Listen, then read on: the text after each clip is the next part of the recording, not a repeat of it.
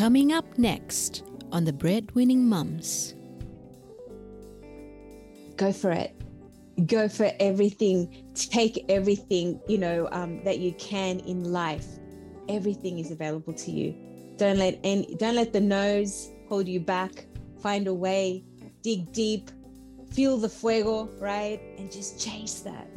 Chase that and just unleash the fuego. Allow that to come into your life in every aspect.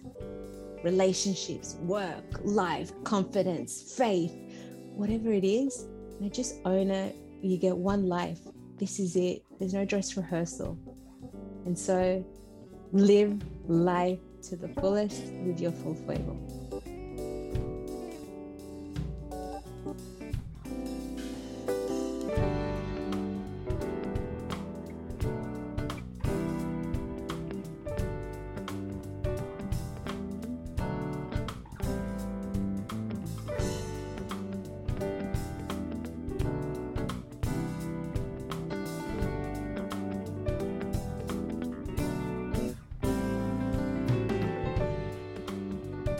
Welcome to the show. I'm Jane Lim.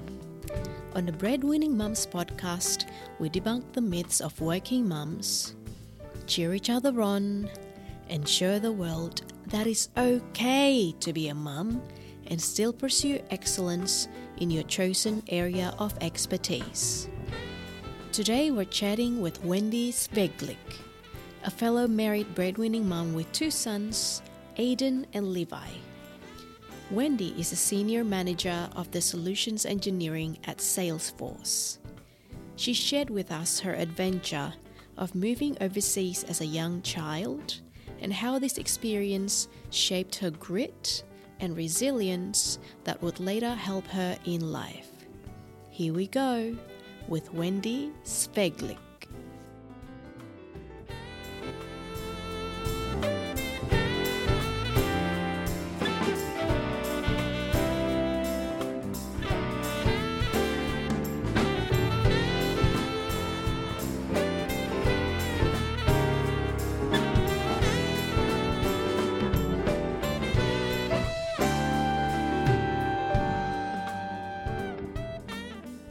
Hello, Wendy. Hi, Jane. How are you? Good. How are you? I am well. That's really good. You have this really bright smile on your face, which is always a good start. Oh, well, what other option do I have? It's either you got to cry through life. There's a myriad of other options. Exactly. Or you just kind of go, okay, cool. This has come to me. Like, let me just enjoy and be in the moment. So. Yeah. Nice. Awesome. I wish the listeners can see what you look like, but you're bright, not only bright in spirit, but also bright physically. So always, a really good way to start. Thanks for that. I appreciate that. And you as well, glowing. You only see what you project. So you are also glowing, fellow queen, sister, boss woman. Oh, thank you. Awesome. So can we start with you first, I guess? Would you mind telling us a little bit more about yourself, Wendy? Yeah. So where do I start? My goodness, start at the very beginning. literally, where do I start? I think the story all starts with my mum migrating and coming out from South America, Quito, Ecuador, wanting to have a better future for herself and for the family she was going to have. So in a nutshell, I'm the eldest and the favorite daughter, because I'm the only daughter, and then followed by two boys. So two brothers, and then now happily married, coming up to close to 20 years with my partner in crime, Anthony, so Anthony, with 2 children, right? Two ninjas. I call them ninjas because I'm like, stop it, your brothers. So Aidan and Levy, who are the love of my lives, and keep me on my toes. 2 fur babies, 2 sisters. Okay. So they're my girls, because I had to kind of rebalance the energy in the house. Exactly. I'm like, I can't be by myself over here with all this madness. And in terms of walks of life, in terms of opportunity and work, I've been lucky enough to have started my journey starting as a teller, just as a summer intern, like before I start uni and be sensible and make money, instead of traveling the world, I'll go and work, and then I will go and do my accounting and financial planning studies. Yeah. Because I'm sensible and I'm like the firstborn and the obedient one, right? And pivot twist, I ended up staying for the summer and creating a career in banking and finance, having babies, leaving the industry, changing companies, and now I'm in tech. I'm lucky enough to be working for one of the global biggest tech companies, and I pinch myself on the daily going, I'm here. And I'm lucky enough to lead a team of engineers, and they do incredible things. So yeah, that's Amazing. a little bit about me. Yeah, just a little, not A too little. much. Yeah. So your mom came here before she had the children, Yes. or were you born in Ecuador? No, I was born here. The three of us were born here. We migrated and lived back and forth through the States and South America throughout our lives. We moved to Ecuador a couple of times to relocate. At the age of 12, my parents were like, we're done with Australia. We missed being around family and friends and our culture. And so we literally packed up and we moved everything over to Quito, Ecuador. And at the age of 12, I call it tartamuda, like I could not speak, write, or read Spanish. And it was a tough summer. I could see people playing and I'm like, I can't even play because I can't even say, pass me the ball. Yeah. So wow. How long were you there for? We lived there for close to 3 years. Okay. And I think when I look back, I kind of go, it was a defining moment in my childhood, in my life, to kind of go, 12's already a difficult time in life. You're pre-tween, and you're everything gets on your nerves, and all of a sudden you're thrown into the deep end where nobody, no one knows you, and you can't even communicate, and yet something within deep inside of you has to kind of go, I have to find a way forward, and this is my new space, and how do I make it work?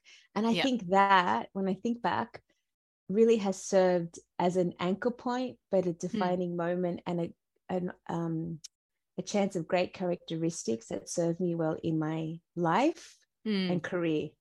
Because no matter what, everything could shift, everything could be taken away. Like you could literally be square one, page zero, blank canvas, no one knows you, and you got to find a way forward.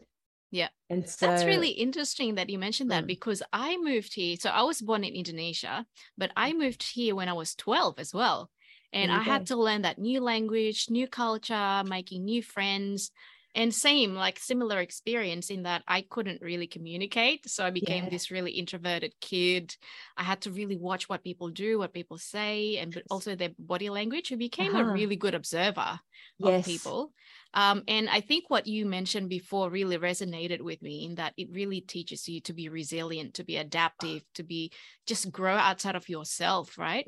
Yeah. Like what a lesson. Like, when I look back, it was so hard. And now I kind of go, I would change nothing, because it's defined the characteristics, resilience, empathy, connection, looking beyond the nuances. How do you, who are you as an individual, and how do you show up? And so isn't it funny, Jane? Like you've had the opposite, and yet when you think back, there'll be like lessons that have been weaved throughout your career and your life, and who you are as a trait of an individual, right? So beautiful. Awesome. Did you see your brothers learning similar things, or did they take it? Because different people take different perspectives, right? Even with the same environment, same mixture of people. Do you think that they learned similar skills out of that time as well? I don't, that's a really great question. I've never really thought of it, right? I kind of go, it's a different experience, and maybe I'm talking close to, 30 years back, like in South America, it's very much like back then it used to be very culturally, the female must be obedient and must learn all these things and needs to be responsible. And my brothers were like, just, played, and they were boys, and they were allowed to, allowed to play out and rough and be, out. So it's just different. And so and they were a little bit younger, between the ages are a little bit, there's a 2-year gap and then a 4-year gap. So they were much smaller. And so maybe it was easier for them to learn and adapt. I don't know. Like they didn't have to go to school. They were like in childcare, like ages. They kind of were more at home versus like you have to go to school. Yeah. You spend like 6 to 8 hours in a foreign environment. Yeah. I see. Okay. All right. So you're married to Anthony for 20 years now. Coming up to 20 years next year. Wow. Huge achievement. Tell us, how did you meet? You know what, like it is an achievement. Thank you. How did we meet? My goodness, we were working at one of the banks, and I remember moving into a new business unit, and I was meeting everybody on the day, and he was like, who is this loud person that has arrived into our suite? And I'm like, and I remember kind of meeting him, and from the very beginning, we just kind of hit it off. And I was like, oh, like, so you know a lot about stuff, so you need to teach me about these things. And we became friends. And I think, for close to 14 months, he'd be like, hey, we should go out. I'm like, yeah, we hang out all the time, like with work friends. But he's like, no, it's just like you and me should go on a date. And I'm like, that's never going to happen, because I don't date people that are, not South American or Spanish. In my mind, it was like the fairy tale, the checklist: have to be Spanish, have to be of my faith, and I will never date someone that I work with. And literally that list just blew back up in my face. For 14 months, we were really good friends. We traveled, like we got to know each other. And I, throughout that period, I fell in love with him without not knowing. And I think in denial to myself. And then just after the one kiss, it was like, this is it. He's my soulmate, and he's my partner in crime. And so we dated for, he pursued me for 14 months. He goes like, I did not give up because I knew that she was worth it. Wow. We kissed, we dated for a little while. On my birthday, he proposed, and literally 5 months later we were married, and so I think with Anthony, he's a partner in crime. There's times where he's seen the good, the bad, the ugly, the tough days, but he's my partner in crime. And I think, when I look at how am I doing life and what have I achieved and what journeys and chapters have I crossed, he's the consistent one. Like, he's been the constant, and he's the one that sometimes has had to kind of go, that totally sucks. Now it's time to get back up and like, let's go. And he brings out, like another level of me. He tests my patience. And sometimes I'm like, I see you and you're stretching me to grow in new ways.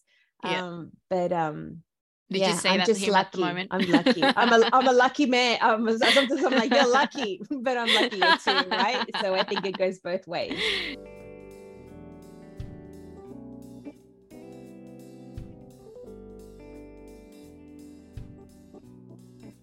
So I assume that you share different faiths then, or does he not have? Yeah, we were both Christian, but I was more into my faith and practicing, and very like my Christian life is a big part of my life, and we go to church on Sabbath, and observe the Sabbath and do a lot of things in that spirit.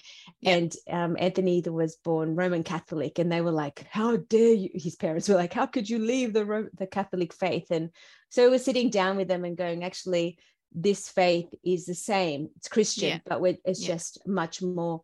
We go beyond just the Easter and the Christmases. We really indoctrinated in our every week, in our every day, in our every moment.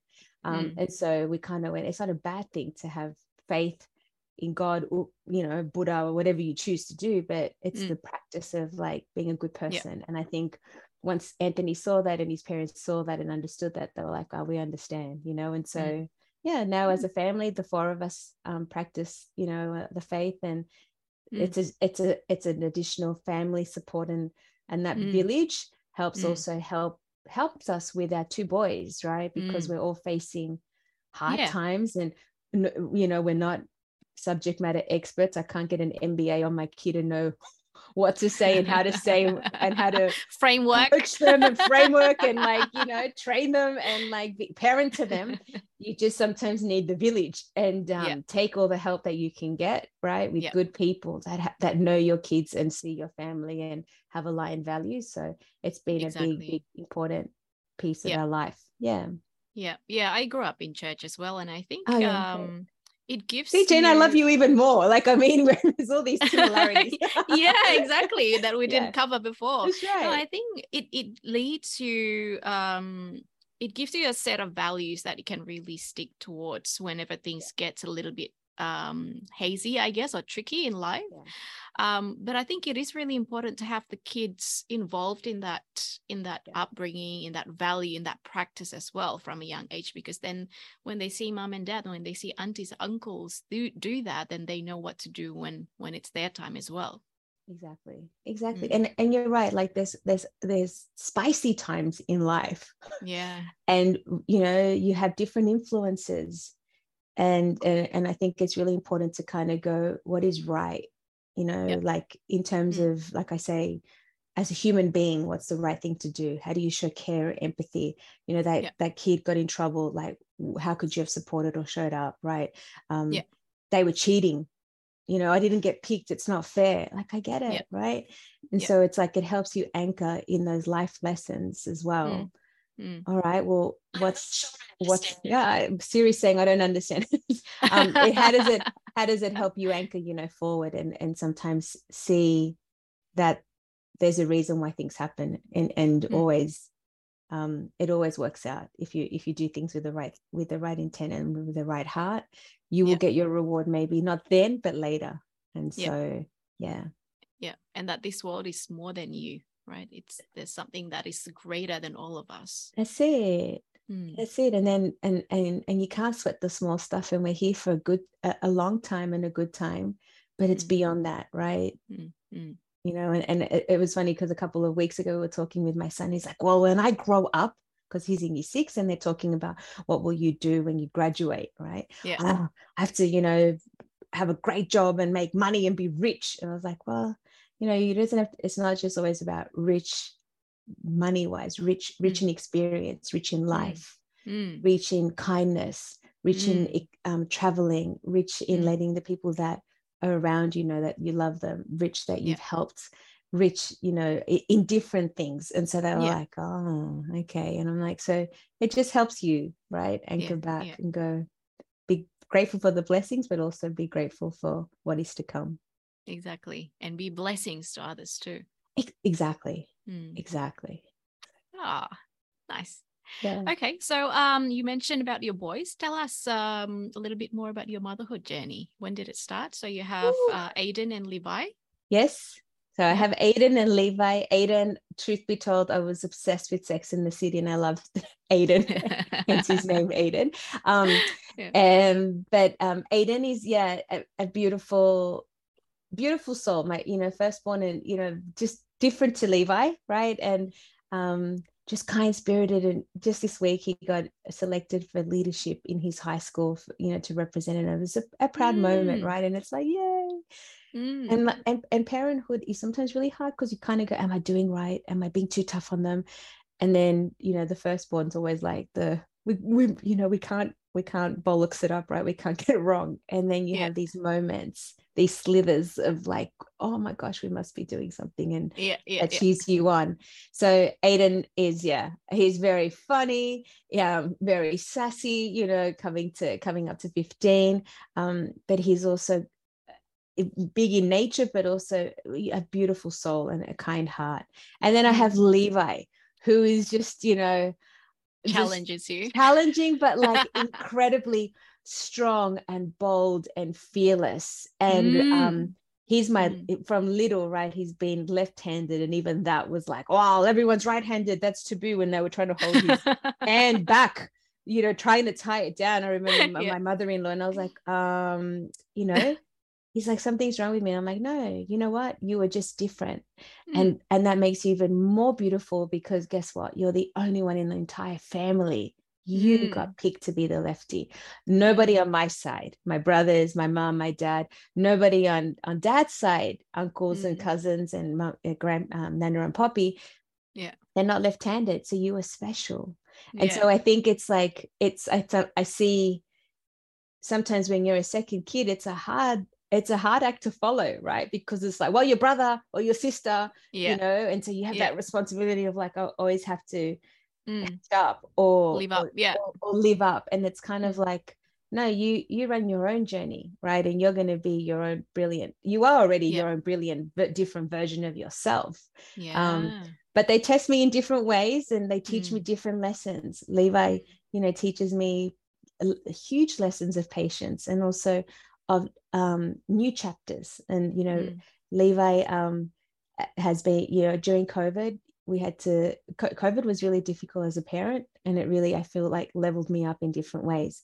It also meant that we discovered that Levi needed additional support and help, and he was diagnosed ADHD, and that was a really hard thing to kind of accept, because culturally, you know, it was like, there was a certain taboo. It's taboo. We don't like, we're just going to pray over it, or like that's just a phase and it'll just pass. And it was like, no. It sounds like what my parents would say. Totally, right? And so I was like, oh, I have to level up as a parent and sometimes challenge those mindsets for myself, for my family, for society, and make it okay and normalize it and go, he's different, right? That's cool. That's just how he just needs those additional supports. And once you have awareness, then my job as a parent, and I feel like coming out of COVID, is to bring awareness to that and go, there's nothing wrong. It's just different. And so how do we help them? And how do we make him feel like, you know, okay, it might take me a little bit longer. I have to do it this way. I can still get there. I just sometimes need to stretch my thinking and also stretch those around them, like in that are there to guide them, their teachers, their principals, the therapists, to just kind of go, these are the things that, you know, he needs extra help with, and or how do we consider how this lands for Levi. And so I feel like he's taught us, you know, the greatest lessons coming out of COVID. And I'm so proud of both of them for the dudes that they're becoming and the little men that they are. But I'm also a tough working mom. Like, I think, you know, I'm teaching them things that will serve them well for their future partners, you know, to be able to share the workload and to be like, hey, you're part of the family and we need you to you know, to do your bit. Who can help out with the dogs, or who can help out with like putting a load of washing, you know, I need to teach you how to cook, you know, so things that when I didn't maybe kind of see growing up in my culture, I'm trying to redefine those chapters so that they become beautiful husbands or partners to my future family. There you go.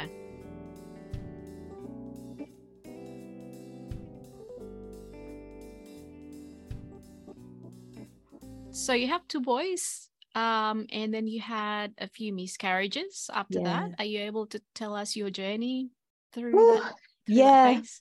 After Levi, we were blessed with the two, you know, and we were like, well, we got two, but I'd love a little girl. And I'm all things pink and girl and feminine. And I was like, and shoes and handbags. And I was like, I need to, you know, I'd love to have a little girl. Right. And I think it's every little girl's dream to have a girl, right? For me, and we tried, and, you know, we fell pregnant, and two times we got, you know, 20 weeks in, 14 weeks in, and we lost the baby. And it was a tough moment, you know, tough to kind of go, what's wrong with me? Why can't I carry all the way through? I've done it before. Like, and so you have all these, you know, guilt and like, I'm doing, you know, maybe I'm prioritizing work too much, or maybe I should be a better mom. That's why I'm not getting another child, and all this blame, right? And so unfortunately, it wasn't meant to be. And then the doctors and the specialists sat down with us and went, hey, you know, if it's really important, then the next chapter would be looking at IVF and different sorts of, you know, fertility plans and treatments. And Anthony was like, listen, whatever you decide, like, I will It's your He's decision, in. right? It's Yeah. very taxing on you. And I had to wrestle with that for a while and pray about it and sit with it. And as much as I wanted to kind of, because I'm an overachiever, I'm like, I don't want to let anybody down. I want to be able to do it. I had to kind of go, do I have it within me after the 2 losses? Do I have it within me to try with no guarantees? And what emotional tax will that have on me? And so I remember, laying on the ground after the second loss, and everyone was like, like, oh, this moment will pass, it'll be yours. And society always asks, like, now you've got the 2 boys, you really need to go for the girl. And I had to be like, I had to mourn the loss of the baby girl I was never going to have, and that was really hard. Yeah. And I remember laying on our veranda and surrounded by, the 2 dogs, and Anthony and the boys were playing in the playground, and I just was like, it's not going to happen. And so I had to kind of it was a time where I just went, well, they're not with me on earth, they're around me, but I will live, joyously, fearlessly, boldly, and I'm going to make them very proud to kind of go, if I had a daughter, all the things that I would have wished for her, I'm going to do through myself. And so it was a hard moment to mourn the loss of those 2, and to also close that chapter. But to also birth the opportunity of like, okay, you're going to mother up and you're going to do really great stuff with your 2 boys, but you're also going to explore more with your own life and career and womanhood and as a human being. And so tough so lesson, much. but strong. Thank you so much for sharing that journey and so candidly as well. Yeah, I agree with you. I think every woman wants a daughter, and just hearing you say, it's the mourning that daughter that you'll never have. And I think I have 2 kids myself. First one is a boy, second one is a girl. And I think if the second one had been a boy, I would have gone for another one, because I'm not sure, but it's probably embedded in us. And one of the reasons why I created this podcast, I went for the MBA, I went to work, is to show her, that we can be that person, and that I would love her to be that person. And we shouldn't use motherhood as an excuse not to live to our fullest potential. So really kudos to you for turning and reframing that whole experience. You have grieved. It must be a terrible experience to have.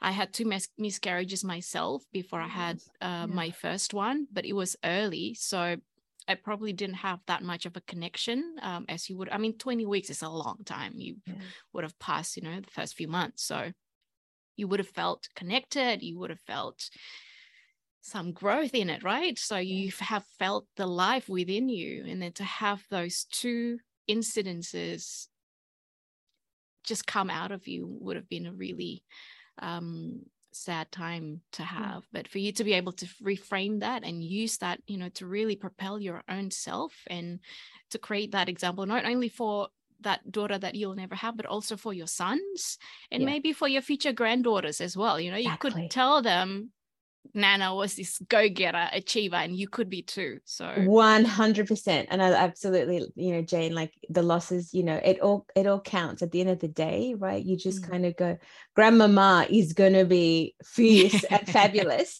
and spoil that grandbaby like nobody's business. And I'll be like, oh, don't you dare stop me, okay? Because I've been this is like 2 decades in the making. And so I can't wait. And if that doesn't play out with a granddaughter, then I'm at this point that I kind of go, I have everything that I am meant to have. And one day I'll have the answers and the reasons why. But you're right, becoming a mom wasn't the end of the chapter, right? It's not about like, well, then that's it, life over, shelf, right? It's like, no, I'm doing it for myself, and to keep defying the odds and going, so what, you got married, cool, you want to have kids, cool, hey, you're gonna it's really hard but you still want to work, cool, what does that look like? And also advancing and progressing your career and even your own personal growth and challenging yourself to study. And I mean, like, kudos to you. Like, that fires me up to kind of go, yes, like, life's not over. We've still got maybe 40, 50 years in us. Like, yeah, right? We're not even, the best is yet to come. Right? Yeah, I love it. Yeah. I love it.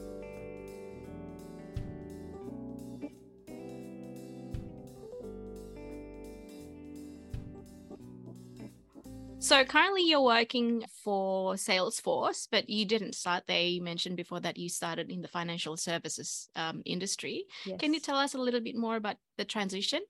Oh, so the transition came out of, again, a sad moment of heartbreak. The Royal Commission had hit my business unit. I was working in a division, BT Wealth, and where we gave wealth advice. And there was our CEO on the stand. And it was heartbreaking to see the industry that, had done so much and helped so many, had also let, a couple of people had let many people down. And so out of that, sadness birthed the opportunity. Well, I was given the chance to work on some of the biggest CEO complaints. And it was heartbreaking to be sitting in front of people that lost everything, in their 80s, 90s, and like they couldn't go back and get another job. They couldn't sell assets because they'd invested, everything in the market. And for me, it was like, there could have been a better way. How could we have prevented that? And I came across an event that Salesforce was putting on about tech and the innovation, and from day dot, I fell in love with what that meant and how that was helping companies.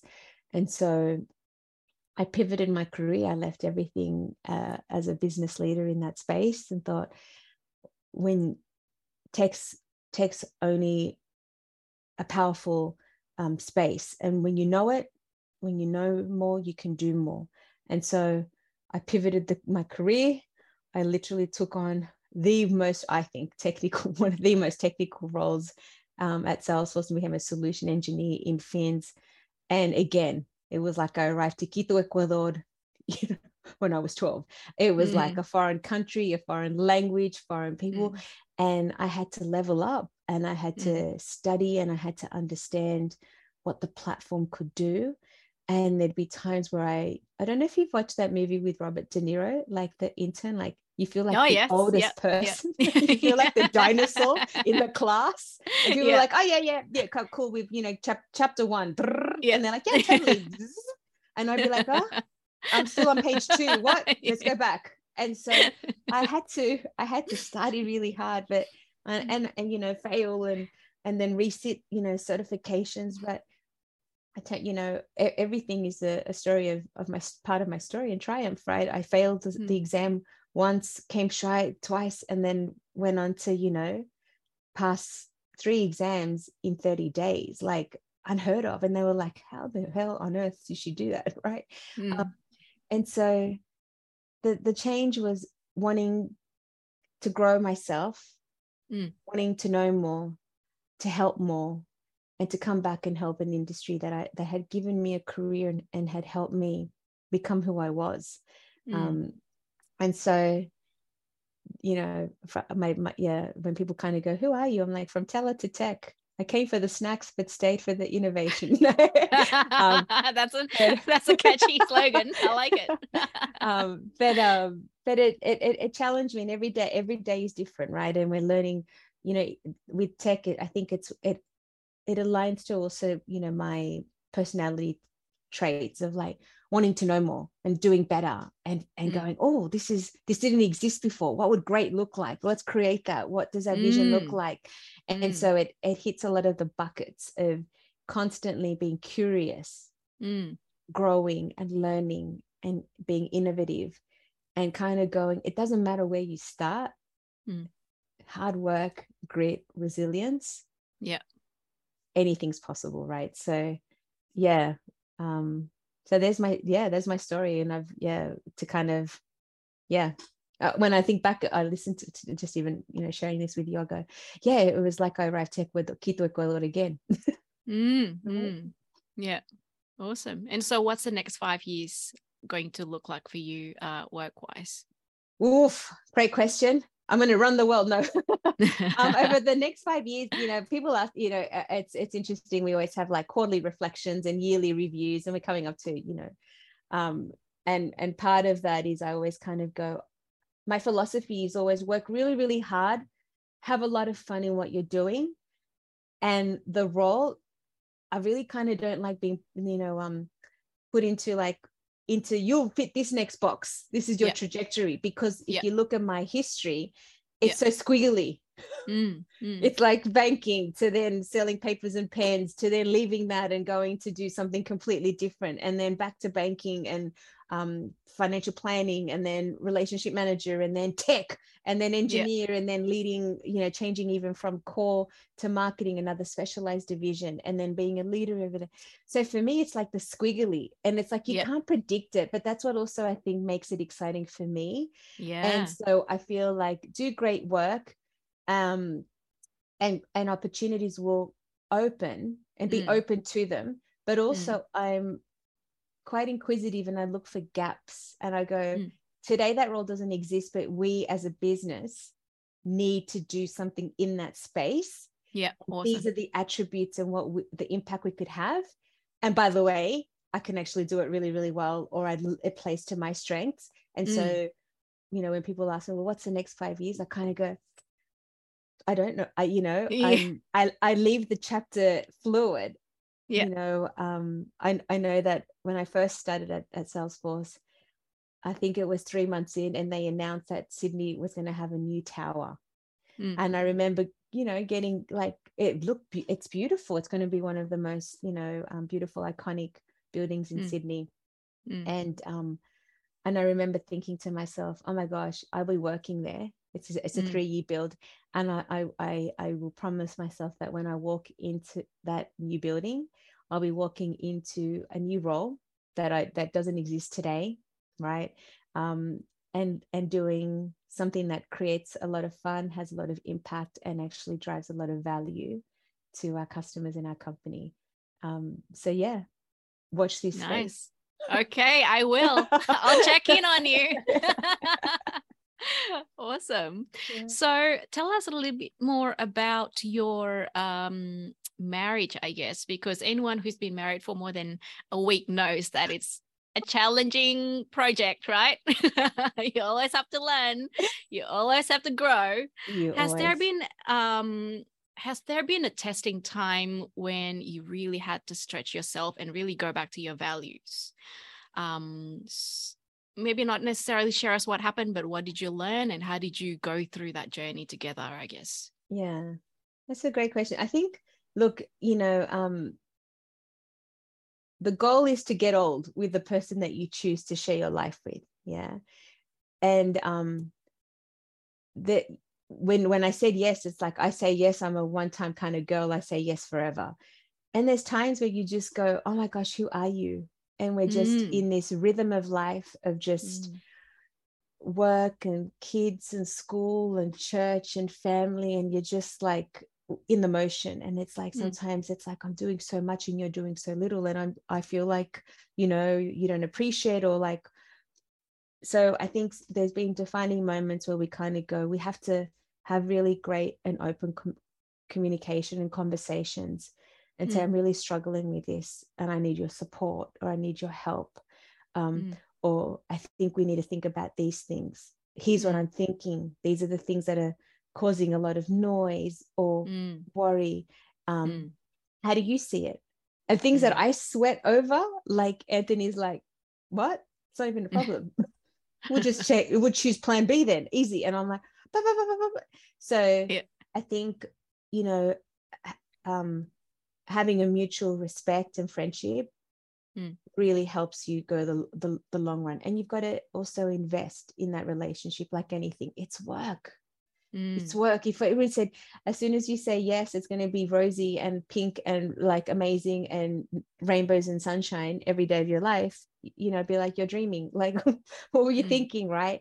I remember when we were at our 10-year anniversary, Anthony, said, "Hey, I'd love to renew our vows." And I was like, I don't know if I'm going to say yes to you again. Jokingly, right? And we said it because when we were looking at wedding photos, the boys were like, "How come you had this big party? You didn't invite us, right? You guys got married." And we're like, "Because you guys didn't exist." And so we've done the 10-year anniversary renewal with them present in Hawaii. Oh, cute. And so I kind of always say to him, "Don't ask again. I don't know if the next decade you make the cut," right? But we joke. And I think it's really important that that you evolve, and that you also take that partner on the journey of, like, the person that said yes to you 20 years ago isn't the same person. And if you don't continue to support and see them and evolve and change and challenge and hold, or sometimes correct or lovingly bring back onto the track, or sometimes let go and let them try, or let them fail, or let them do things on their own, then it's not a true, partnership and relationship. And so I love him deeply because he allows me to peel back different layers that I didn't exist in my mind. I grew up thinking that's what happens. You get married and then, the husband is the breadwinner and, you stay home. And it was like Anthony was okay to allow me to challenge that status quo that I had been brought up with. And one of the biggest, lessons was when Aidan was just under 1. I was on maternity leave. Anthony was working. And then I had this huge opportunity and project that came my way, and they, a role presented itself. And our parents had said, "Have grandkids." And when we were trying to start a family, we also struggled to start a family. And then, by the grace of God, we fell pregnant. We'd planned this big holiday, and we were like, okay, over the next 9 weeks, we'll, really focus on falling pregnant. And I was very like, we're very achievers and like to-do lists, and we will accomplish. And and I remember going to the doctors for the last, tests, whatever. And she was like, "You're pregnant." And we were blown away by that. Anyway, fast forward, we have the baby, this great opportunity presents itself. And I was like, "Oh, my parents or your parents will like look after the little one." And the reality hit of like, everyone was still busy living their lives, right? They're still working, they're still contributing into society. They live far, they were running farms, or they've got their own work. And they forgot how hard it is to raise kids, and they thought, maybe not now. maybe not now. And so I remember saying to Anthony, "Oh my gosh, well, babe, like, here's the thing.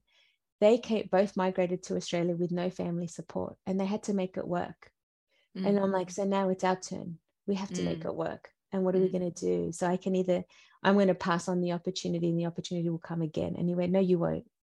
This is an opportunity for you to go." And so he trailblazed back, I'm talking close to 15 years ago. He was like, "I'm going to take paternity leave or time off and be at home with Aidan for a whole year." And I was like, "Oh my gosh, what are they going to say?" And even our parents were like, "What do you mean you're working and he's staying home?" Like, what? And we just had to go, well, it doesn't matter what they think. As long as you and me are good and we have a plan, then we got to make it work. And it's financially, personal development wise, it just made sense for our family.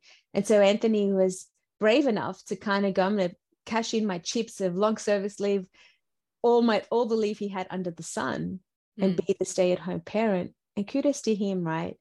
I think he really, showed up and defied the odds at the mothers groups and the mums and bubs movies. And like, he'd be like, or the swimming classes where they only accommodated for change rooms for mum's room. And he was like, "Well, how am I going to do it?" And yet he found a way, right? And so that was really admirable. And, doing that really kind of supported and set the tone of how much he advocates and sponsors me, right, to be the best version of me and never to lose out on opportunities. And also, but he also made use of that time and he completed his MBA. And so we tag team, right? He'd be like, "Aidan's driving me nuts. It's been a tough day and I haven't done any of the laundry." And I'll be like, "It's cool, I got you." And so he would like leave. And so he had, I think it's that mutual journey aspirations, sharing your goals and hopes, being there for each other. If I was to kind of go, I can't believe 20 years, it makes me sound old, but it's also like one of the best, you're right, it's one of the best badges I can wear with honor to say, I didn't give up, and I choose every day to keep trying.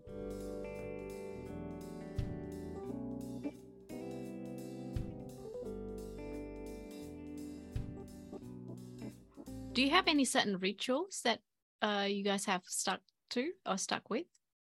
Our ritual is at least once a month. Let's try to go have a date night, and we've really kind of tried to honor and hold that space for us as a couple, but also as an example to our boys of like, because we say to them, they're like, oh, you guys going date night, and I'm like, yeah, exactly, because I'm like, y'all are going to grow up and we love you guys, but you guys are going to leave us, and then I'm going to be stuck with him. and if I don't know him and like him and hang out with him and just do life with him, then 10 years 20 years will go past, and then you'd actually, when they've left, who are you really left with, and do you actually really love that individual's company?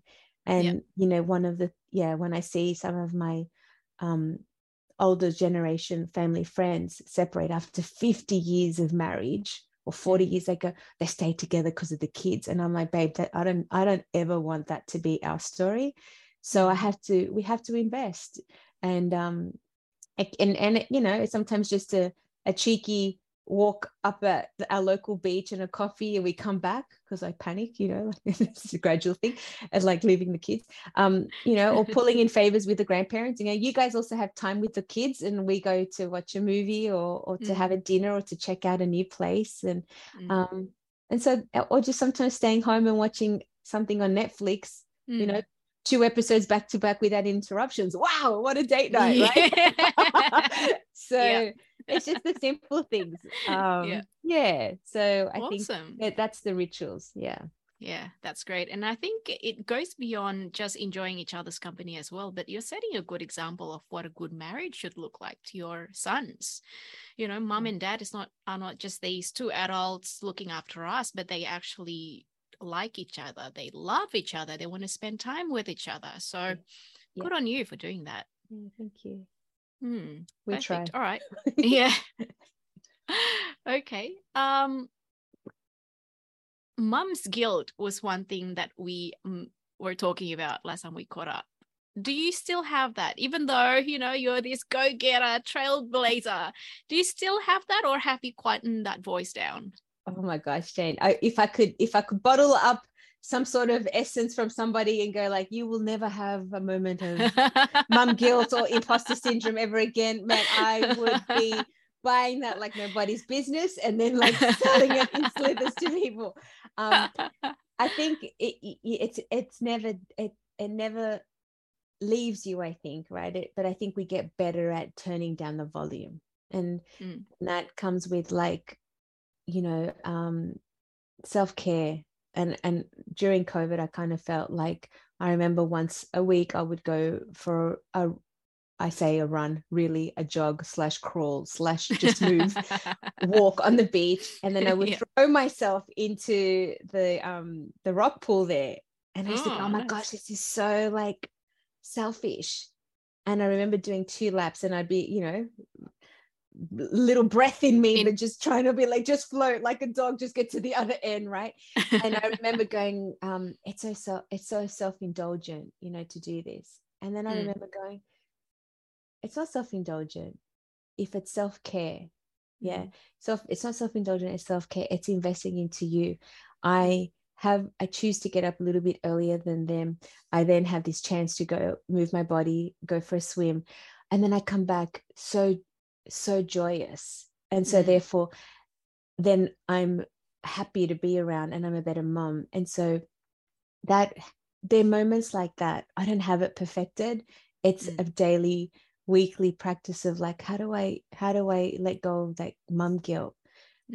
How do I show up and just say, hey, I'm really struggling with this to sometimes my leaders or to my team or to a friend, And so when I talk it out, I then talk it out to myself or to those around me, then it kind of erodes and it reduces the noise, and it makes it less taboo, and it also makes it less like silently suffering, or I need to be perfect all the time. I'm not.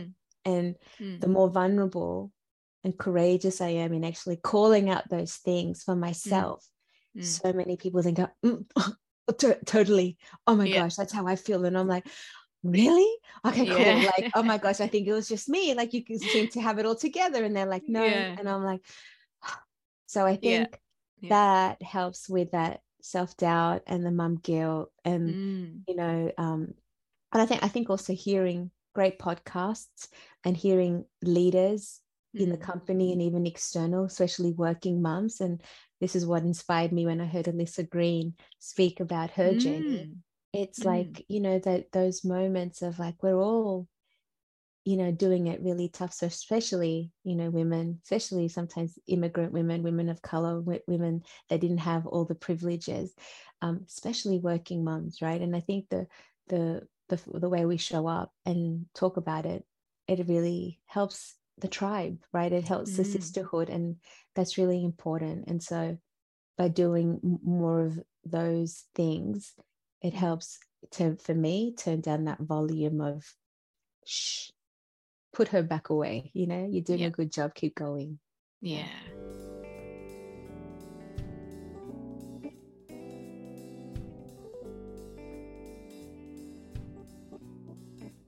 So if you can go back to your younger self when you were 12 years old and you're about to go, actually when you just landed, yes, right, what advice would you give yourself? I'm getting goosies. I would say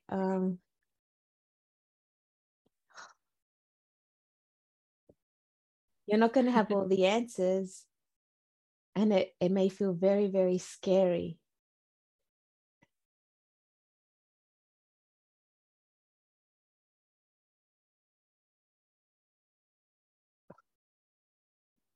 But you got this.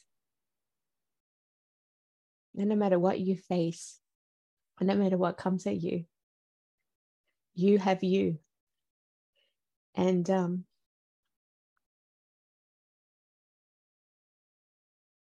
enjoy the journey. There's going to be good and bad. And when the hard bits come, they will hurt a lot. But every time every time you think you've made a mistake, it's actually ended up being one of your biggest lessons and gifts. And get ready for some adventures, some highs and lows, and get ready to go for everything that you want. And nothing can stop you, right? Everything's possible with hard work and determination. And if people are going to talk, let them talk, and let them be wrong about you. And just be really present, and just really enjoy the gifts and the life that you have. And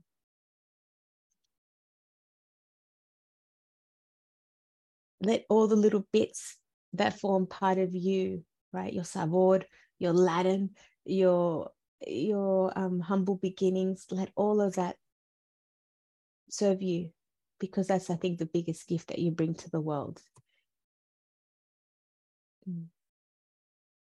Wow. I'm getting goosebumps. Yeah. Thank you so much. That's wonderful. Pleasure. Last question. What is your alpha mom song? Woo! I have to say it's going to be something Latino, right? I'm like, yeah. I was going to say, will it be a Ricky Martin song? Or it'll be like, I do love me some J-Lo and Shakira, like, the hipster lie, I do love those ones. But I'm also a sucker, like growing up with the kids, right? So many like Disney and, I'm obsessed with, like, we love the movie Sing in our household. And I really love the... Sing 1 or Sing 2? Oh, I think it's on track 1. Oh no, sorry, it's track 2. It's the recent one. The right I'll have to come back to with the name of it, but it's okay. a sky full of stars. And Oh, yep. I don't know if you've watched it, right? But it's beautiful, and it's kind of like against all odds, right? I pick you, I see you, you have the destiny of the stars, right? I love it.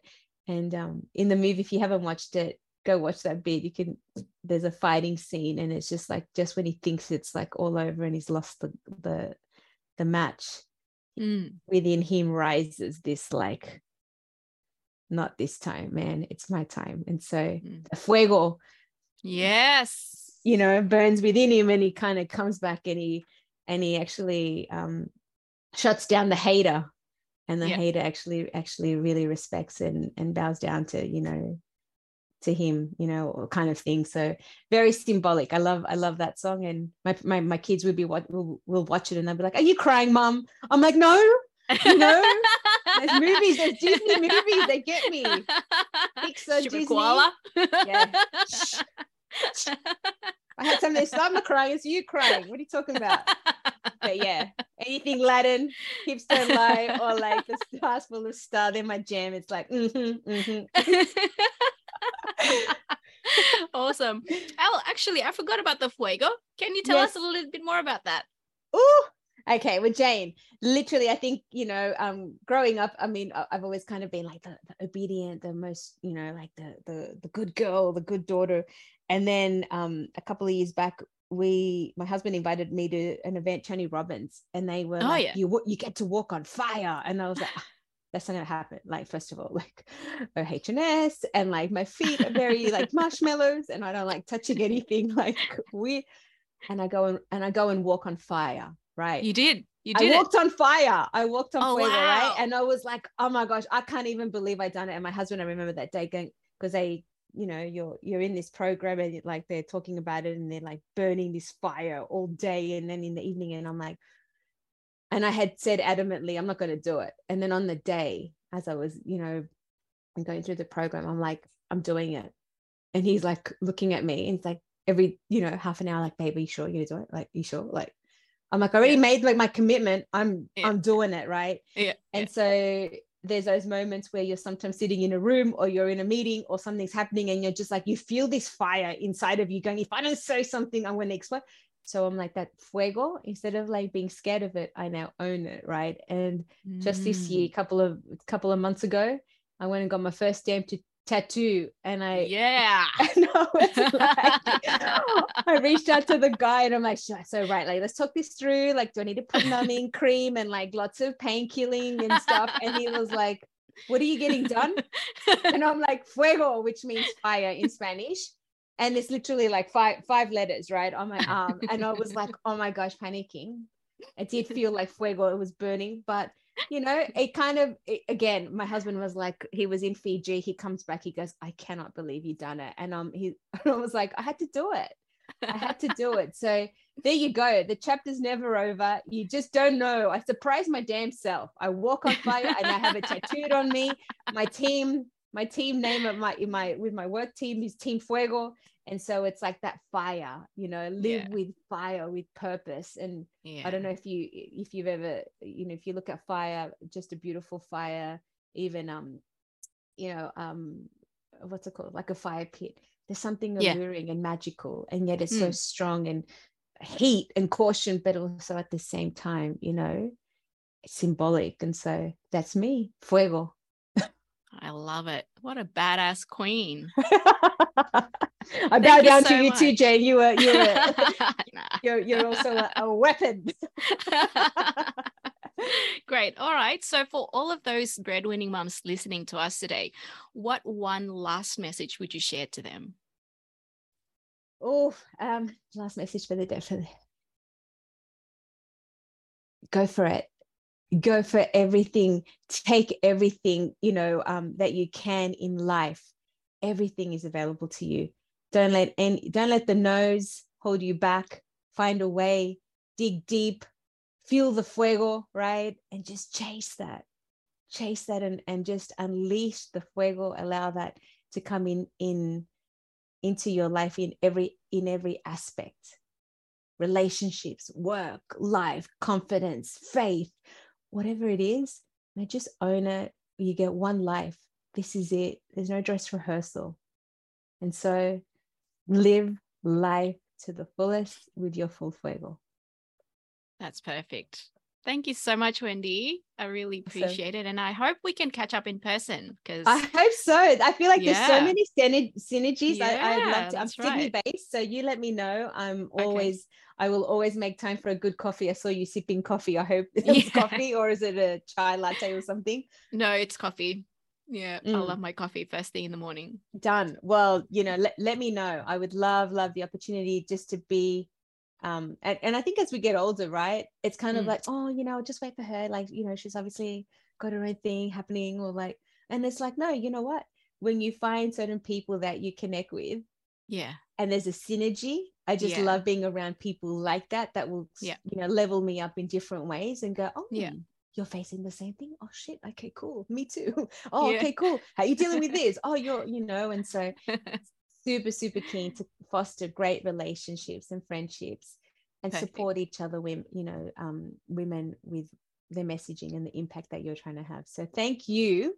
I think if you can even include that, but thank you for the impact and what, by you even just holding this space of the podcast, amazing. It allows us to connect, to be seen, to be heard, to allow our voice to be shared, and for others to resonate and go, oh my gosh, me too.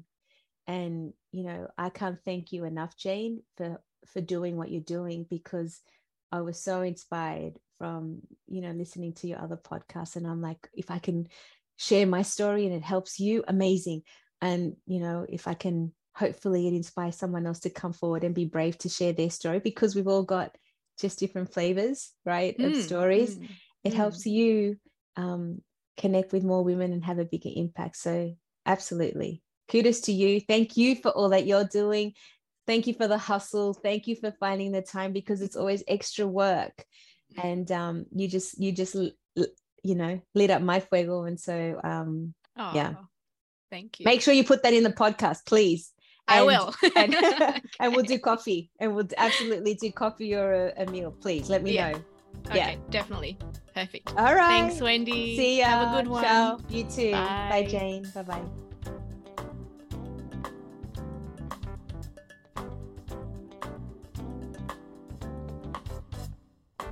Thank you so much for listening to Breadwinning Mums. Please subscribe and leave us some feedback so we can continue to make the show better for you. If you know a fellow breadwinning mum, please share the show so we can cheer each other on. Until next time.